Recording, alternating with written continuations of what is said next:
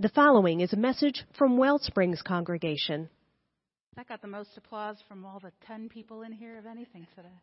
Thank you all. Well, I was listening to a podcast earlier this week, and the podcast was not about the pandemic, but the host started out by saying, before we get into our topic today, can we all just have a nice Omicron exhale? Can we just stop and breathe out and let go as much as we can? And this month, I know, has been a tough month. For some of us, I have heard you say that this has been the hardest season of these last 2 years for a variety of reasons. Some of them having nothing to do with the pandemic, but just the ongoing experience of all this change, of all this distance, in the midst of other losses and other stresses in your life, too. So I just start today with a little Omicron exhale. Yeah.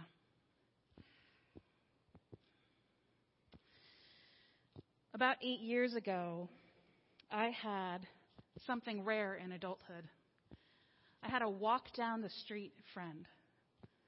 In my neighborhood in South Philly, my friend Rachel and her husband Colin ended up renting an apartment just about 3 blocks away from where I lived. And they've moved away since, as adults often do, for work, for family, for other reasons. But for about 4 years there, one of us could text the other on no notice and say things like, hey, we're making tacos.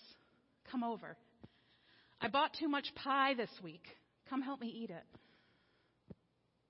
That kind of connection was not something I'd had since college, kind of, when you're in the dorms, right? But before that, really childhood. And that proximity deepened our friendship. We didn't just call each other for tacos and pie, though that would have been enough, obviously. When one of us had a fight with a partner or a family member, and we just needed to get out of the house for a minute. When we needed just to sit on someone else's couch and curl up and not be surrounded by whatever was bothering or stressing us out in our own lives. We had such an easy way to do that. Maybe some of you can share your answer in the chat if you want, or just reflect on it. When is the last time that you had a friend who was a neighbor? That you had a friend whose house you could walk to? It might be childhood for many of us. And of course, in adulthood, we have more freedom, right? We can do wonderful things that we have needed these past few years. We can get in our cars to go see a friend across town or even in another state. We can FaceTime people now. We can maintain these connections across great distances. But we know better than ever now, these last few years, how much it matters to also physically be in touch. And for many of us, that was one of the silver linings, at least of those early days in 2020, right? People talked about getting out in their neighborhoods more often, being out and having block parties, because at least you could breathe together outside, right? That was a safer place to be. Rachel did move away, but before she left, she gave me a gift for my birthday one year that I actually brought with me. It's one of those journals that's made out of the cover of a vintage book, and it's called Neighbors and Helpers. It was on my mind when we were thinking about this message series, because we joked that this was us, this little 1930s girl and boy. They seem to be petting a deer, which I don't advise doing, feeding a gopher. I don't really understand what's happening here. But they're together, and they are supporting each other, and they are in touch with the people and the animals around them. And so this winter, we are practicing something as a whole community that I hope we will be inspired by individually in our lives. To reach out to some of our neighbors, to overcome the awkwardness, to not expect that we're going to be fast, instant friends. That's okay. But if we don't start to build those connections, then they will never come. Each week, every Sunday, we are bringing a different example to you of what it looks like to connect to other communities like ours around us, communities defined in all kinds of different ways. And so for our message this Sunday, I really wanted to speak to the immigrant communities and representatives of those communities in Chester County. We have significant populations of immigrants, recent immigrants, newcomers to the United States, and they live in certain parts of the county. So you may not feel like you are in touch with these communities every day, but they are around us at all times. Some of us listening might be part of these communities or might feel closer to them. But for some of us, they may just be something we have heard about, know about, but are not in personal relationship to. And so I spoke with two different people. And I'm going to share a little bit of our conversations by video. I talked with them earlier this week. The first is Nina Guzman. Nina lives in Phoenixville, and she is the founder of an organization called Alianzas de Phoenixville, which serves the immigrant community in that town. So Aiden is going to play a clip right now of part of my conversation with Nina. Well, Nina, thank you for taking some time out of your day to talk to our congregation. I really appreciate it. Absolutely honored to be here with you, Lee. Good. I think your background is better than mine. I'm a little jealous. It's beautiful, your house. Really? Well, yours looks cozy. It is. That's my MO. That's it. That's what we need today, cozy. Exactly. And on the 45th of January or whatever this is, that's what we need, yeah. I told you a little bit about the conversation that we're having this winter in our congregation, and it's all about learning about our neighbors. So the first question I have for you is one that I'm asking everyone that I speak to this winter, how you became one of our neighbors. Did you grow up here in Chester County? And if not, where are you from? Well, I was born in New York. Let me say that correctly. New York. That's how we talk over there. And my parents were part of that Puerto Rican diaspora. They came from Puerto Rico when I guess the imposed economy of the United States caused all of the agriculturists to lose their work. I then moved to Puerto Rico. I lived there for a few years, and then I wound up in Pennsylvania. So I've been here for, I'm going to say 25 years. Can you tell us a little bit more about what kind of work the organization does and how you define the community that you serve? So the community we serve, like we said, is folks that are displaced, like people that are forced to leave their countries. And that is also predominantly here, and it's really unique to the Phoenixville area, is predominantly Guatemalan, whereas other communities is predominantly Mexican. We knew that there was a substantial population, but they had no direction. Like, we have so many resources, but who would help them to get connected to them? So we are that liaison that works, and we're true to our name. Alianzas means allies, so we have to partner with so many entities to make this happen. So we knew that even with all of our resources, if you don't have someone making that connection, and then it's really like they're not included. Right. Plus, we all know that, like in many communities, there's a lot of discrimination. There's landlords that take advantage, or there's wage theft. And that happens when you have a group of folks. If they're displaced, that means that they're in a status where they're probably non-citizens still, or were waiting refugee or asylee status, and that makes them very vulnerable.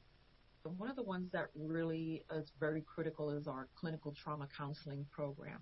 Because if you're forced to leave your country, go on a trek that you don't know if you're going to survive it, and then once you get to the border, and everyone knows already what happens at the border, detention. And then once you are released, the trauma doesn't stop. You're going to need to unpack that and deal with the trauma, because we can give all of those, and we do, all of these necessary resources that everyone needs. We're there.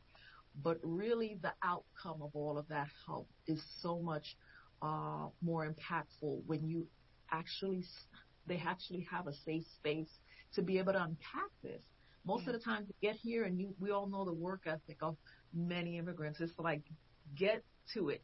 And you have children that have witnessed unspeakable things, and women that mostly get raped, sex trafficked, gross violations of human rights through any one of those stages.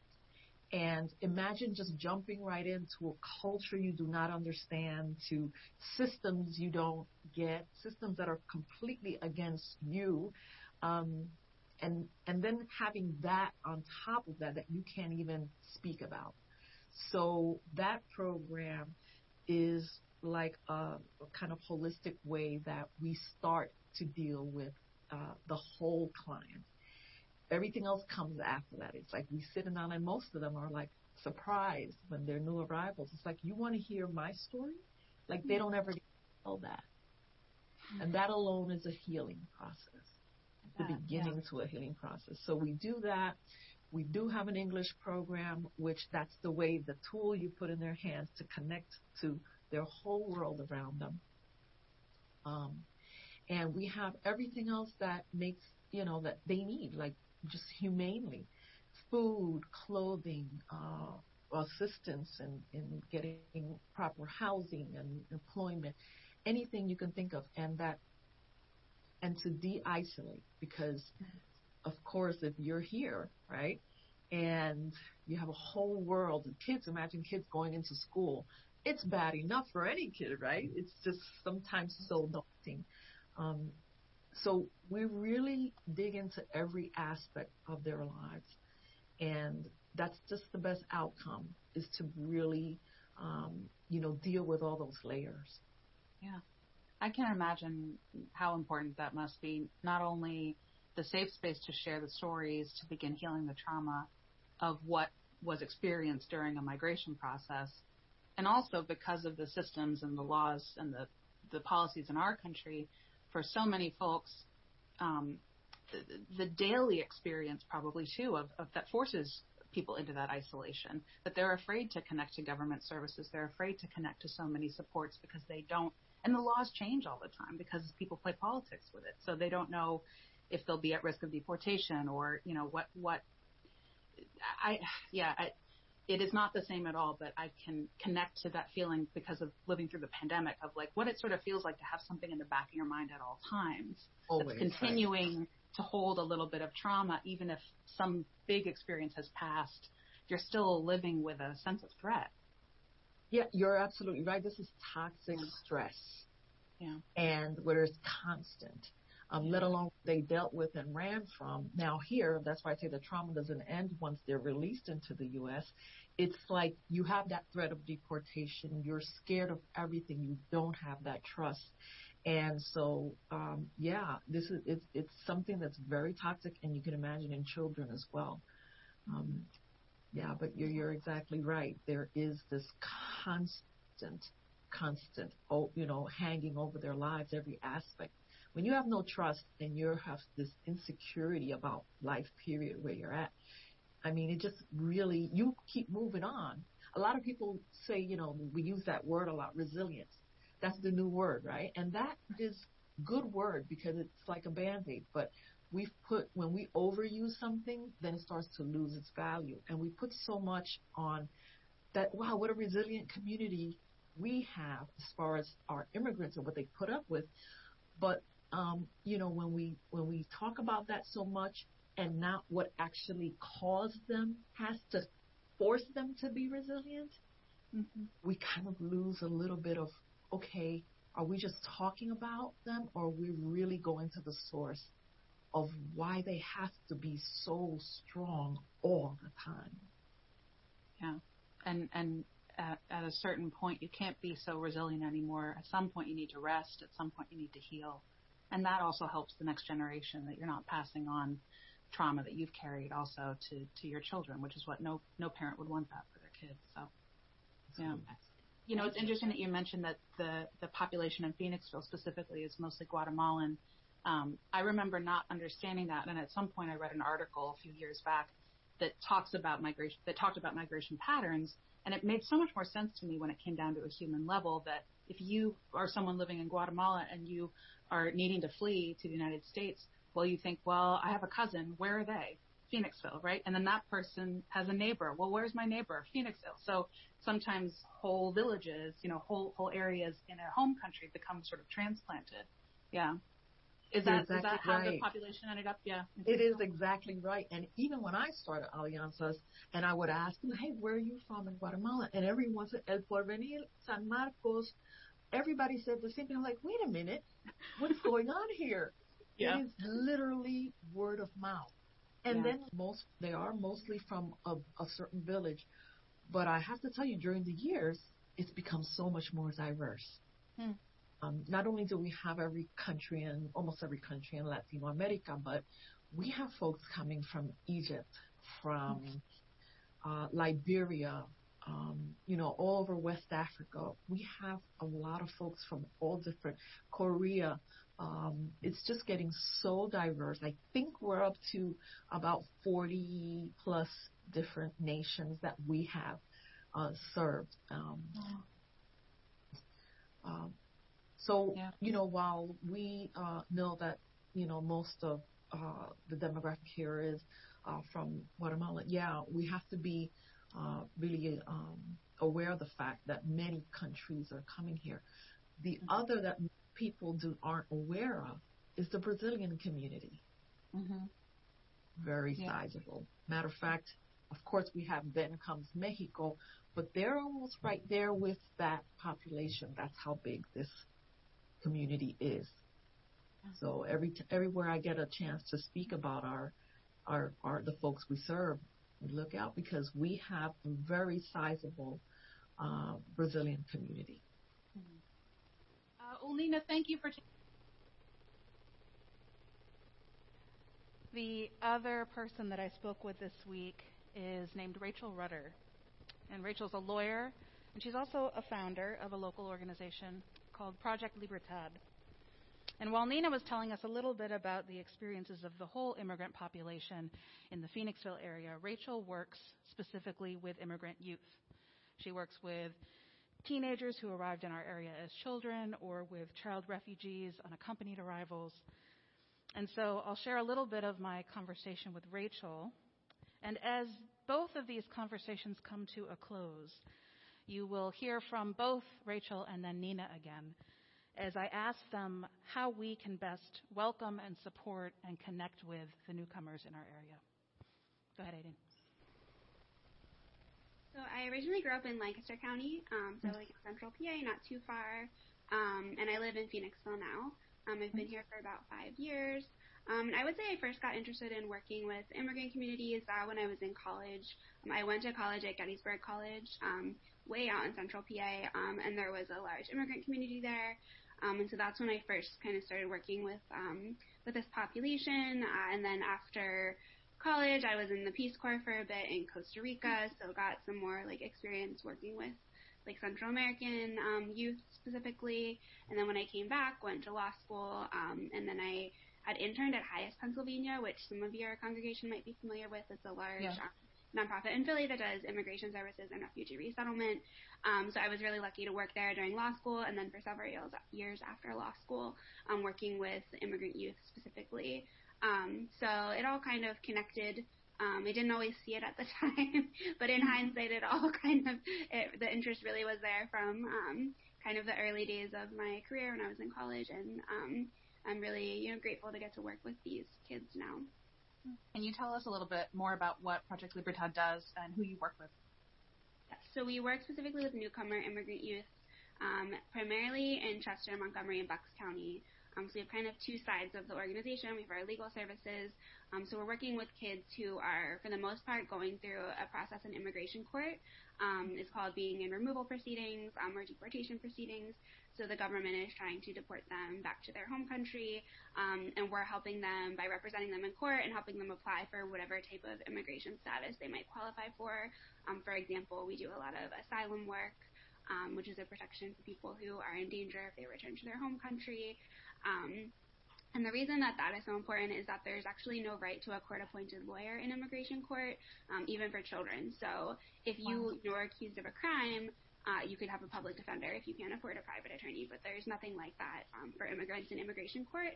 And there's one quote that I always think of that an immigration judge said, and I can't remember the name of the judge, but he said something like, we're doing death penalty cases in a traffic court setting, because technically it's considered civil and not criminal, although the consequences are, really dire if you have an asylum case, and somebody is being forced to represent themselves and doesn't understand the language, let alone the law, and obviously, even more so for children. So we represent children who are going through that process. And then kind of on our other social services side, we have a bunch of different services because they obviously have a lot of needs, not just their legal needs. So we partner with an organization called Immigrant Psychology Network, which might be a great organization also for you to do something like this with, and I can put you in touch with them. Sure. And we do some mental health support through our partnership with that organization, because that's another big need that these kids have. And we all know mental health support can be really expensive, even if you're a U.S. citizen with health insurance. It's very expensive. So let alone if you're undocumented, don't have insurance, don't speak English, it's really hard to find treatment for kids. And a lot of the kids, most of the kids, have some form of trauma. So we do that. We have after-school programs. We offer ESL classes for adults. We do a lot of trainings for educators and other professionals who are working with immigrant youth. We do things like this in the community, right? Different types of outreach. We have a mentoring program that we're just starting up now that's going to be a one-on-one program. We have a girls empowerment program. So trying to just really be as holistic as possible, and yes, meet their legal needs, but also think about all these other needs that they have. And we really try to involve the kids in being leaders as much as possible as well. And especially having kids who have been with us for a few years kind of come back and be leaders to younger kids. It's a really important part of what we do that I think makes us somewhat unique. One of the things I think is true for a lot of the people in my congregation, not everyone, but we live for all the reasons of all the systems, we tend to live in relatively segregated communities. We tend to know people of the same race, the same socioeconomic background. We tend to know people who have lives that are a lot like ours. And when that is true, as it is in all of America and certainly in Chester County, we tend to think about these as political issues or policy issues, and we think of them as something that we read about or think about on the news, not as issues that are affecting our neighbors, people our kids go to school with. So I'm curious to hear you drill down a little bit maybe. I don't know if there's a predominant part of Chester County where you work. Are there particular towns, areas, and are there newcomer immigrant students in most school districts in the county, or does it tend to be focused on certain areas? Yeah, so there are a lot of newcomers in Chester County. We're specifically working in Phoenixville, and we do have a large population. As I said, mostly Brazilians and Central Americans. Mm-hmm. There are definitely other pockets of Chester County where there's a lot. I know Coatesville, Kennett Square, Avondale, Pottstown. There are a lot of towns where there are a lot of newcomers. And I see that just from kind of thinking about the school districts that we think of as needing our services. We partner really closely with different school districts and kind of delivering services. There are a lot of newcomers in Chester County, and as you said, it is easy to kind of remain isolated from that if you're not purposely trying to engage with it. Yeah. Kind of along the same lines, a common question I get from congregants is when they're talking to people who are thinking about this as a political issue and they're maybe on the other side of it or they're not so sure, organizations that support immigrant youth, organizations that support people regardless of their immigration status, there are those who would argue that we shouldn't be building more support programs for undocumented immigrants, that programs like this only encourage unlawful migration to the United States. And again, we can debate about that at this high up level, but I'm really curious to hear your perspective as somebody who is in contact regularly with the actual people who are here in our community, kind of how you respond to that position. Yeah, so I think that for the most part, when I hear people say things like that, it's people who just don't know anything about immigration law, and I always feel like I wish I could just teach everyone about immigration law, because if people knew what the law is, they would stop saying these things that don't make sense, which is obviously not true, because sometimes people just want to dig their heels in, right? But so one thing we hear a lot is like, why don't people just come here the right way? Why don't they just get in line? So one thing that we always talk about as a part of our, trainings and outreach is that there is no right way for the majority of people. So there's actually no general application that somebody can file for lawful immigration status here, right? You can't just decide whether you're already here and you're undocumented or you're overseas and you're like looking for a way to move here. You can't just say like, okay, I'm going to apply for my green card. I'm going to apply for my legal status. You have to fit into one of three very narrow categories. So the main three are either through humanitarian relief, which would be things like asylum or refugee status, employment, or family petition. For a lot of reasons, without getting too into the weeds, employment and family petitions are often not an option for undocumented people. So it's kind of a common myth that you can just marry a U.S. citizen or have a U.S.-born child and they can petition for you. But for the vast majority of people, that's actually not legally an option, right? And then for humanitarian relief, things like asylum, even people who do have an option, like a lot of the families we work with are applying for asylum, the requirements are very stringent. So it's really difficult to win asylum, particularly for a lot of the types of cases we see from Central America. So a lot of the cases are based on gang violence in Central America between these two primary gangs, MS-13 and the 18th Street Gang. So those gangs actually began here in the U.S. in the 1980s in Los Angeles, and then were eventually transplanted down to Central America. And a lot of the unrest that is going on in Central America that is causing people to come north and seek asylum is the result of U.S. foreign policy in the region, from propping up corrupt dictatorships and causing civil wars in Central America, which eventually led to the proliferation of these gangs in Central America. And I highly encourage people to do some more research and reading about that on their own time, because it's something that I don't think gets talked about enough. So we basically caused this refugee crisis and then kind of want to wash our hands of it when people are coming north to seek asylum. I kind of lost my train of thought there. I get on my. It's okay. It reminds me also that, I also learned in history class about worker programs. In another way, we also created patterns of migration because there were times in American history when we said we would like immigrant workers, please. Absolutely. And then didn't really think through how that was going to shake out if people live here and build lives here for 10 years or 15 years, that and have children here. That, just saying turn around and go back home is not in realistic relationship to how human beings actually live their lives. Absolutely. Yeah, there's a really good book that I recommend called Migrating to Prison that talks about this. There was the Bracero program, which brought agricultural workers from Mexico for many years lawfully, and they would come seasonally and come and go with the agricultural work. And then kind of overnight, we decided, no, that's not the law anymore. Now you don't have any status here. But in the meantime, like you're saying, these people had established families here. And so we basically made much of like Mexican and Central American migration illegal overnight by changing our laws. Okay, so this is where I was going. I remembered my train of thought. Yeah. So for most people, there's not a lawful option. There's no line to get in. Even people who are, qualified for something like asylum, these gang cases are really difficult to win because the courts have not been friendly to them. Which is very interesting because the fact patterns are like not that different than what you see from asylum cases, for example, about the Taliban or something like that, except replace the Taliban with MS-13. But it definitely has a lot to do with racism and which, immigrants we want to admit, and things like that. And then the other thing I like to flag is that most of the Central Americans we work with are asylum seekers. And if you go on the USCIS website, that's U.S. Citizenship and Immigration Services, and click on the information about asylum, it literally says, step 1, arrive in the U.S. Like, there is no way for people to apply from overseas. There are some countries that have refugee programs where the United Nations resettles them here and they get, like, processed and approved before they ever come here, but for people from Central America, that doesn't exist.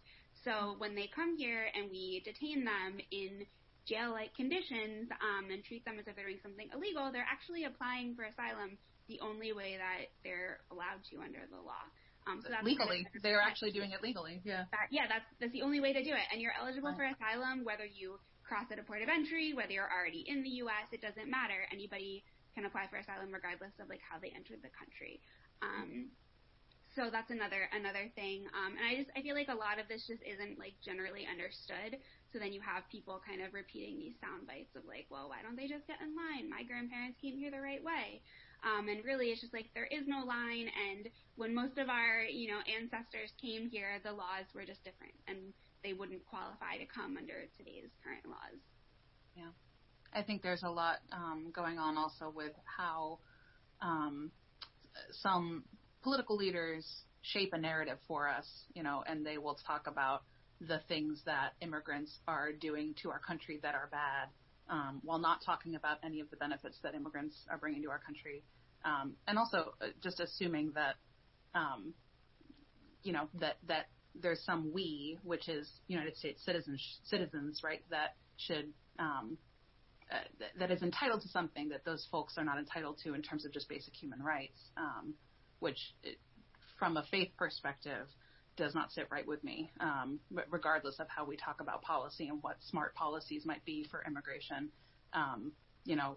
Whenever we are arguing that no, there's some bigger policy reason that we shouldn't treat a human being like a human being who's right in front of us, who lives in our neighborhood, who goes to school with our kids.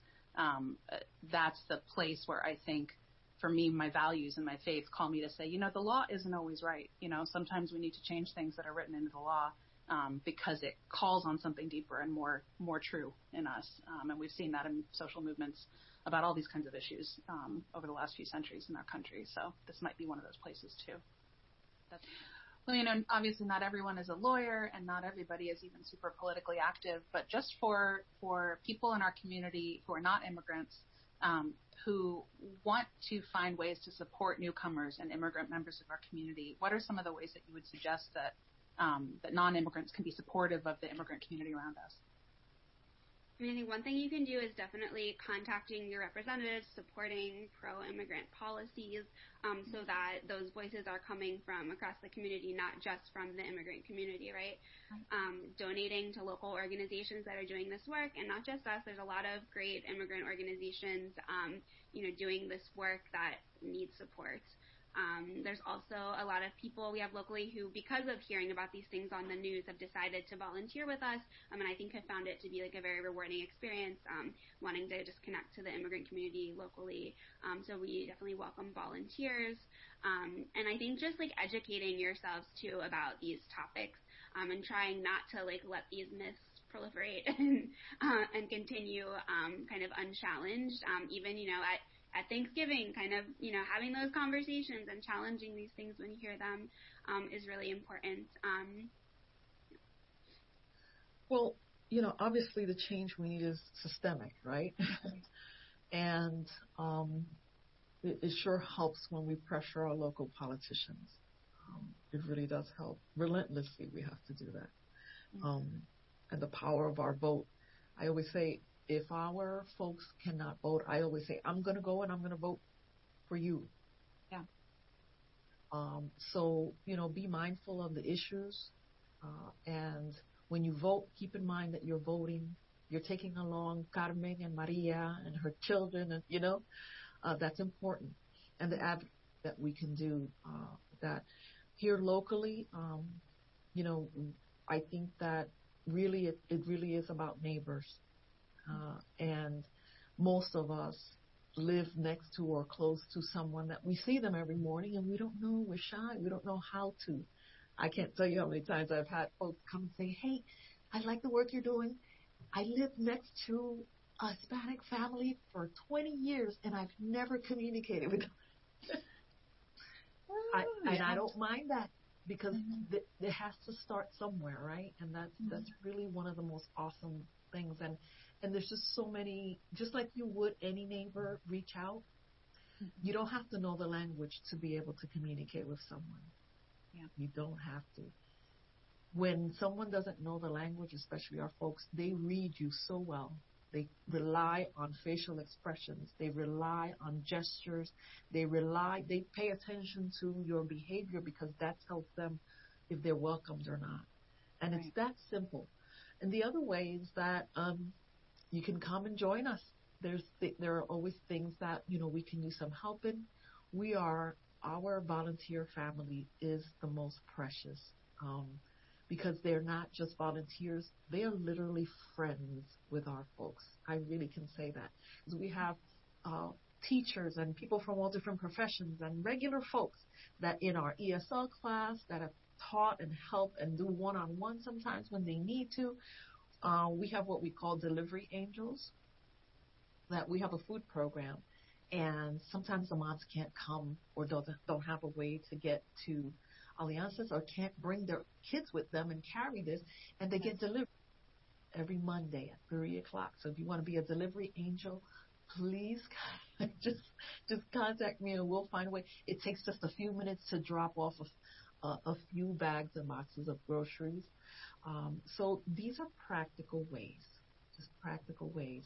When we were corresponding, I did notice that you have a quote in your email signature from James Baldwin, who we talk about at Wellsprings a fair amount. Actually, we've done a number of sermons about his work. The documentary that was made about him a few years back, we did a message on. So I'll just read the quote for everyone. "Ignorance allied with power is the most ferocious enemy that justice can have." What makes that quote so meaningful for you? Obviously, ignorance is not good, and a power that tramples on others is not good. Imagine together, and they usually go together. That's why the combination of it is deadly.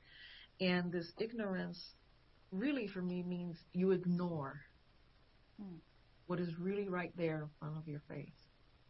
If you ignore history, all of our history, however terrible it is, you are doing such a disservice to yourself, your own family. It doesn't matter what color you are, what background you have.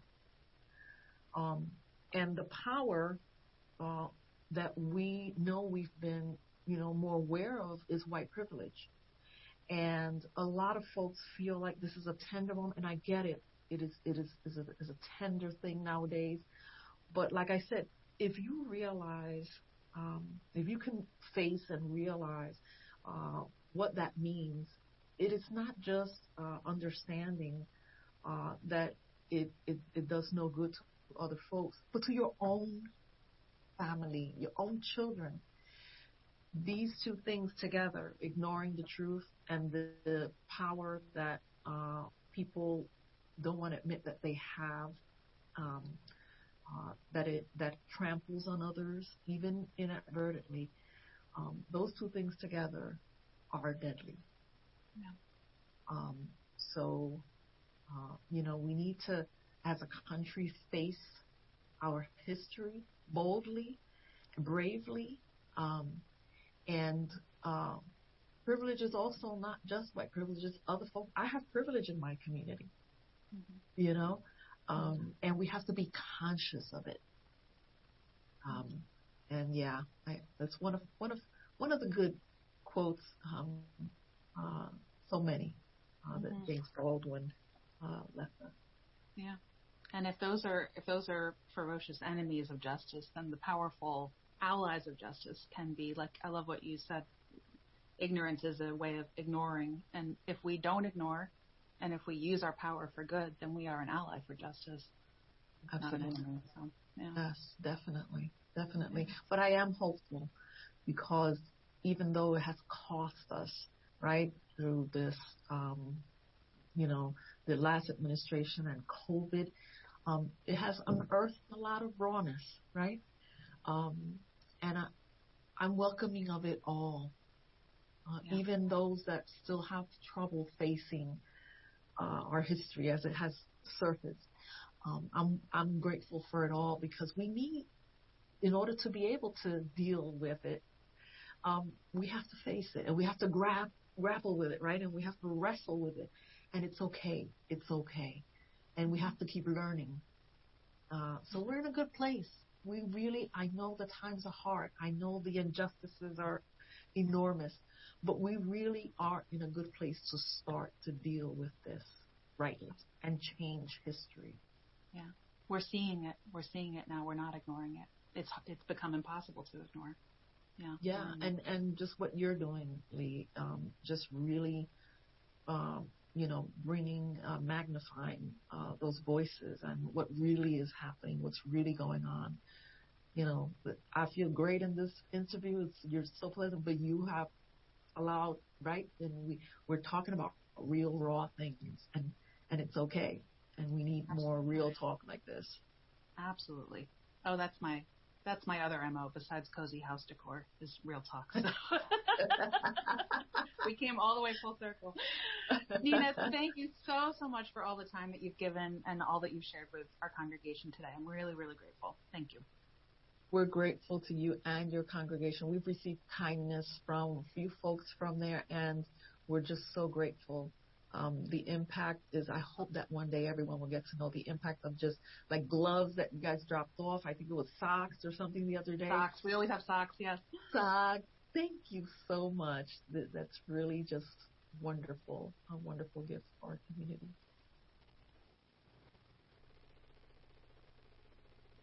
Things fall apart.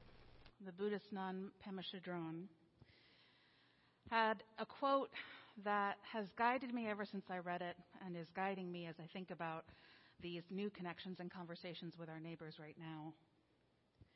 She says, "We don't set out to save the world.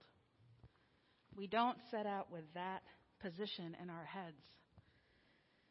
We don't set out to save the world.